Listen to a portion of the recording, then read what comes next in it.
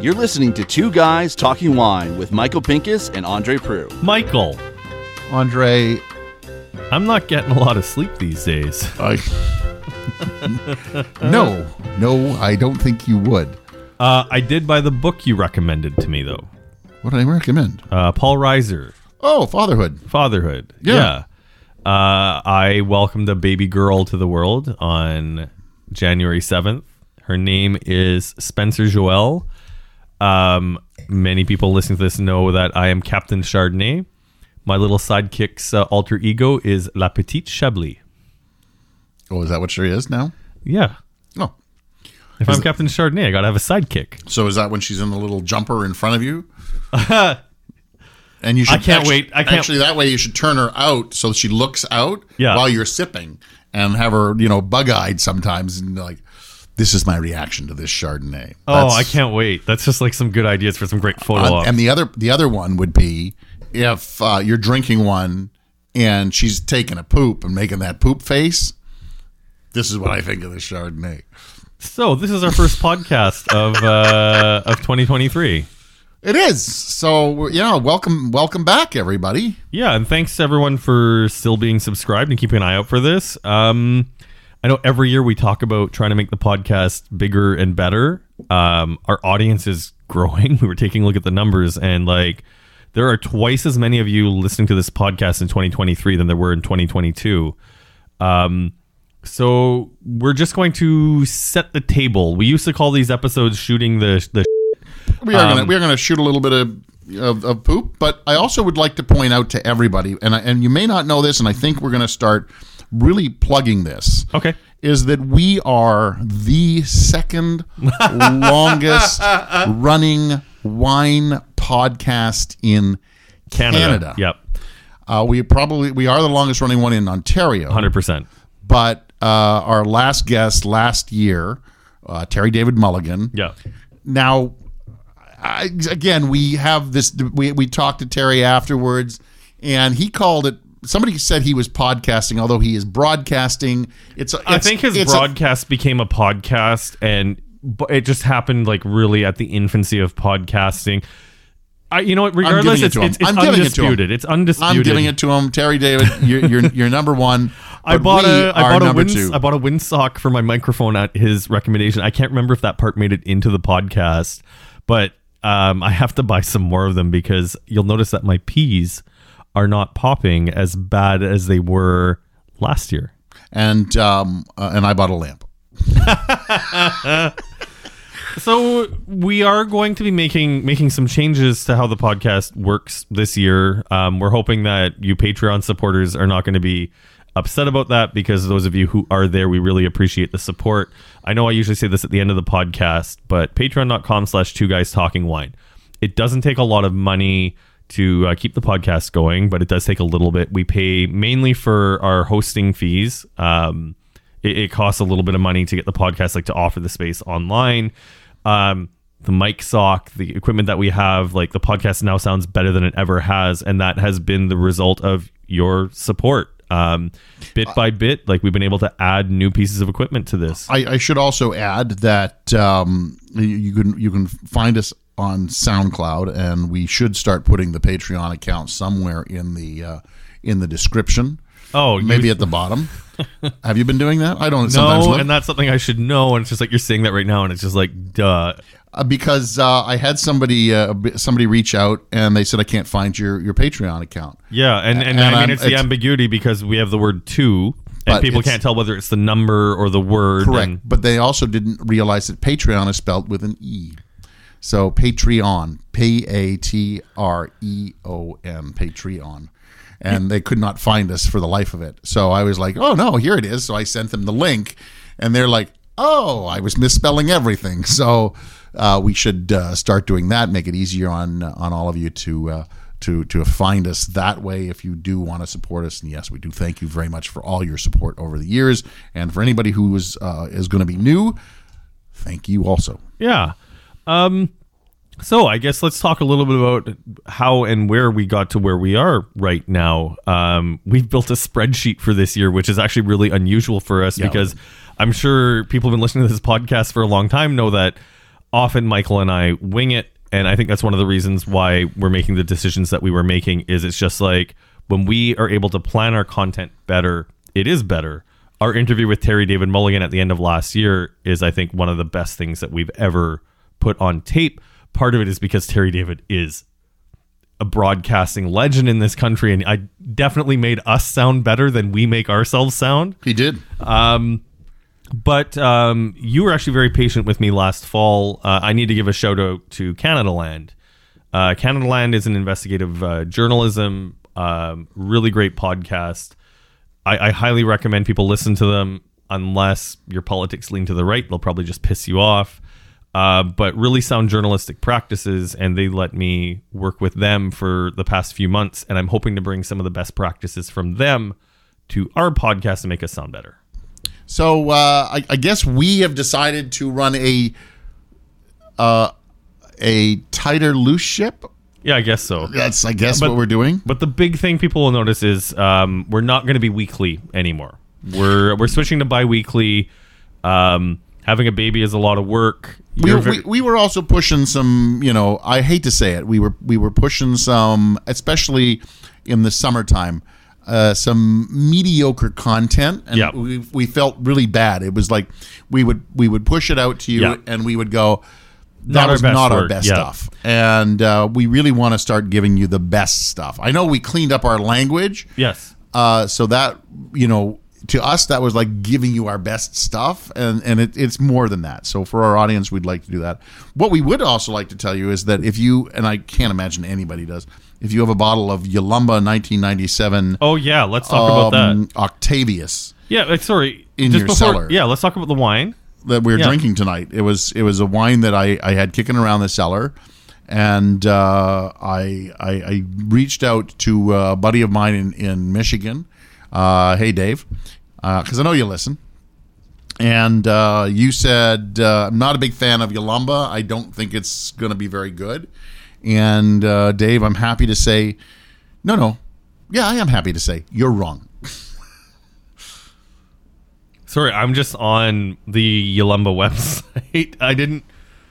I didn't realize that this is a wine that now retails for $150. Oh, so yeah. Cheers, Michael. Thanks cheers. for this. I just thought this was like, I'm so used to you having $10 turds in your cellar. No, this was it's a really old vines. It's like their oldest vines, Shiraz, and the smokiness from this wine, the coffee. No, but there's also some. It's like smooth currant. It's like plum juice. Like I've never tasted anything where it's just so juicy, but like the texture is so thick. It's got black licorice, but it's subtle. Everything about this wine. There's no baseball glove. There's no leather. There's none of the stuff that I hate from old wine. And we talked about that even before, because we opened it up before the podcast. And Andre was like 97. That's going to be a little old for me. Well, because I was expecting to be a $10 bottle from your cellar. But I mean, this thing is really This is glorious.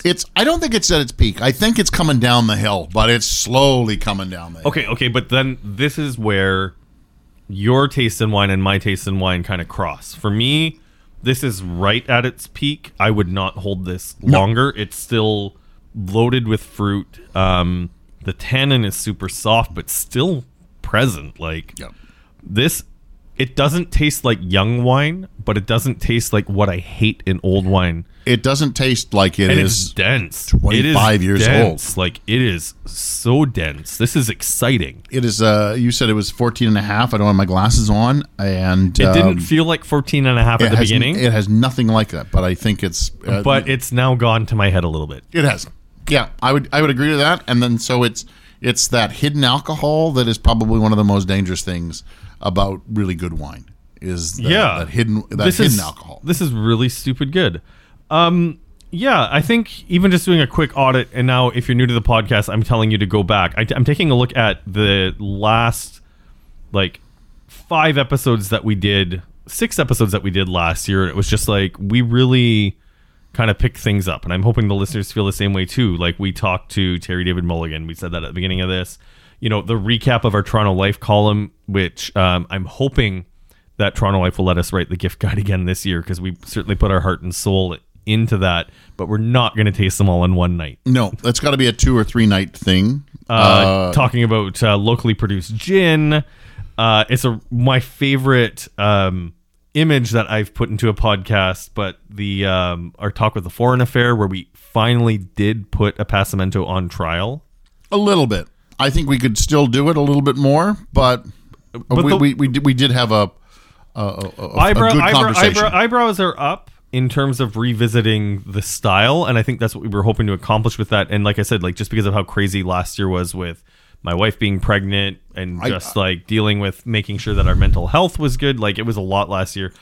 Ken Little, a shout out to you. Thank you for being our chump in that episode and doing the Stump the Chump with us. Ken, you're great, so I really appreciate you on that. But I mean, this is where you can actually see the moment where we were spread too thin. Our Zonte's Footsteps interview is still one of my favorite interviews that we did, but me forgetting equipment at home, like, just, I think after that you actually phoned me and was just like, the wheels are coming off the wagon, and it was just like, I was spread too thin, and it's just like, we had some really great interviews lined up, and it's just like, you can actually see where things... The Villanosi one where we couldn't find a plug. It was okay, but that one wasn't my fault. No, it wasn't. But I mean, it was those two back to back where we where the wheels did kind of fall off the wagon, and So what I'd also like to tell you is that I think we should still keep our eyes open for opportunities. Yeah, for a Passamento on trial.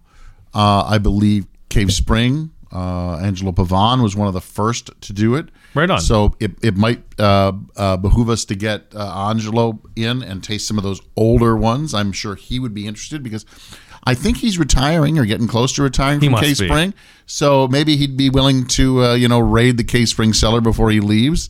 Kind of like that last let's take everything off the desk.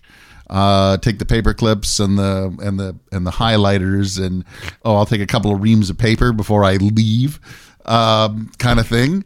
I have a feeling he's not going to be going anywhere. No, I don't think. Like, I get that you retire, but it's kind of like with JL at Stratus. Like, we know that Dean has really taken over the wine, but like, JL's still kicking around. Oh, he's still doing his stuff. And then Culinari would be interesting to get in, and then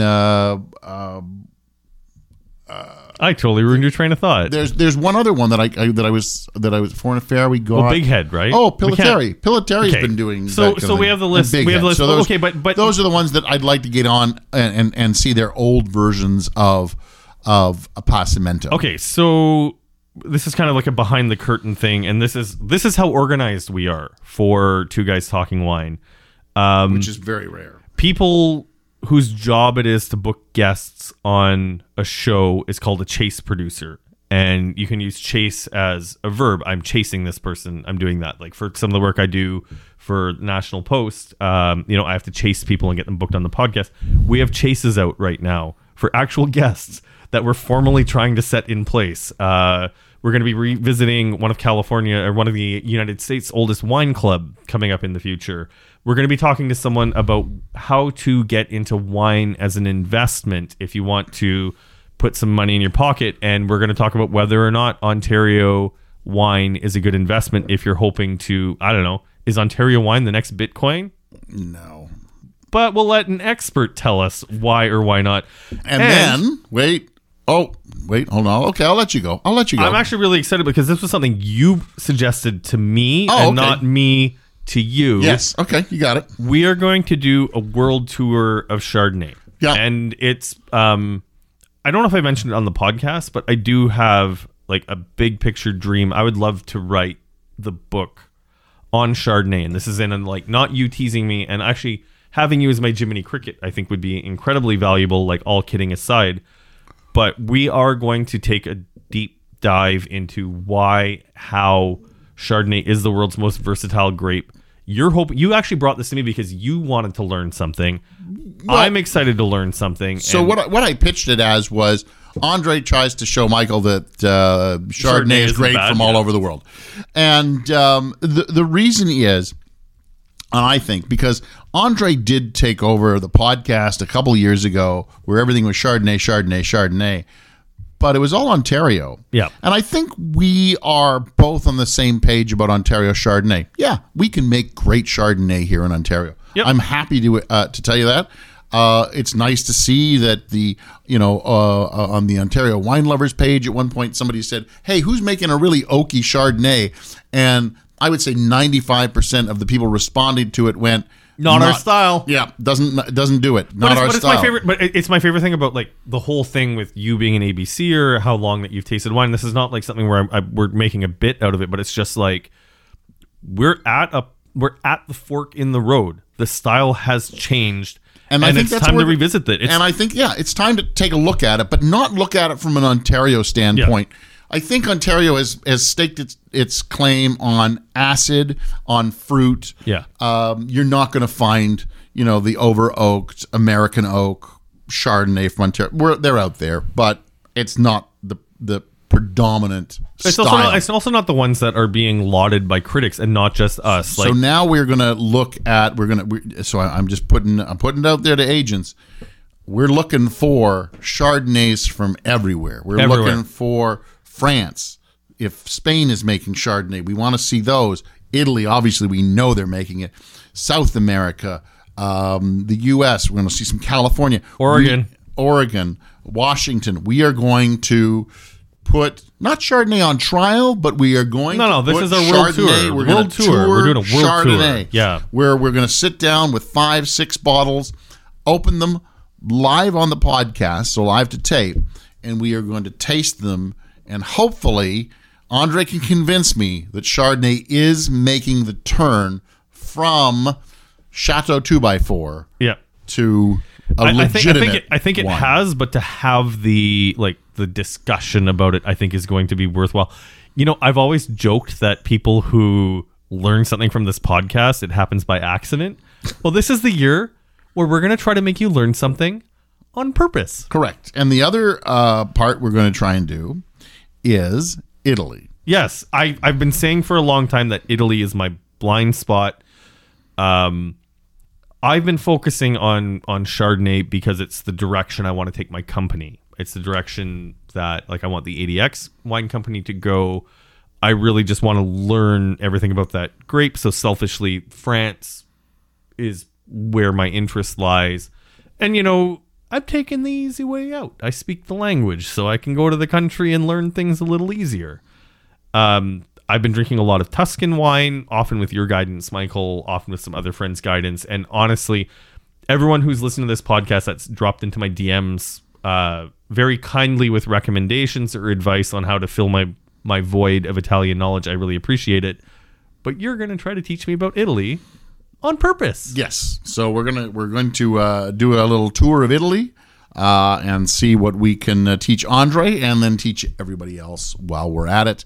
And you might learn something too. And then maybe next year we do something about Bordeaux, which is really my weakness. So yeah, Bordeaux has always been a weakness for me. So how has I think that just says a lot about where the Ontario wine industry is and a lot about where our respective thing are. Because the thing is, my first trip to France was to Bordeaux. My first grown-up trip to France was to Bordeaux because I kind of wanted to see where Ontario stood. I still love Trius Red. They brand the wine as the icon now. Yep. And it is still a delicious wine. What Craig McDonald does with Bordeaux varietals in Ontario defies all logic, because now that I'm in this industry, no way in a million years would I ever want to work with Cabernet Sauvignon in Ontario unless it's a year like 2020. Nor should you. Unless it's a year like 2020 and a grape grower is just like, hey, Andre, it's a year like 2020. I have extra Cabernet Sauvignon and I've got a beautiful barrel that's been used once. And do you want to put them together and make great wine? I would say yes. Only if I can put Chardonnay in it. But I mean, that's it though. It's just I still buy Bordeaux. I buy Bordeaux Futures. I buy a couple of affordable bottles. And I love drinking Bordeaux.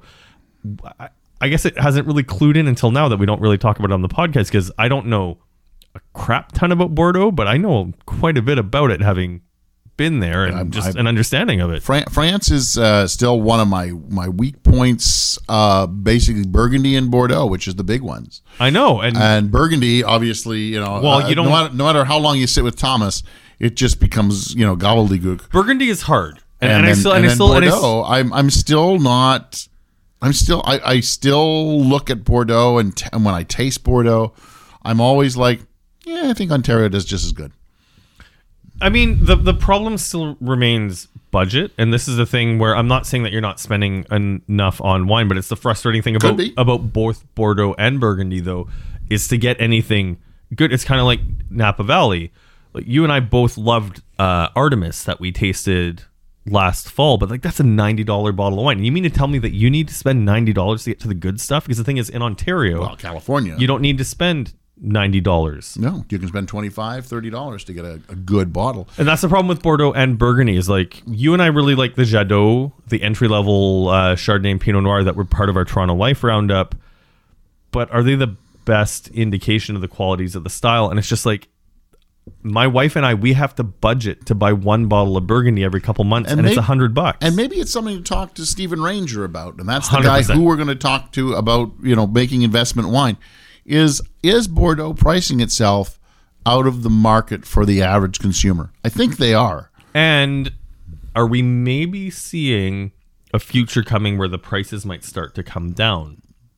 Because I'm hearing stories of producers in Bordeaux unable to sell wine, unable to sell, like, the négociant market is apparently flooded with the entry-level Bordeaux that you and I would like to see on the market.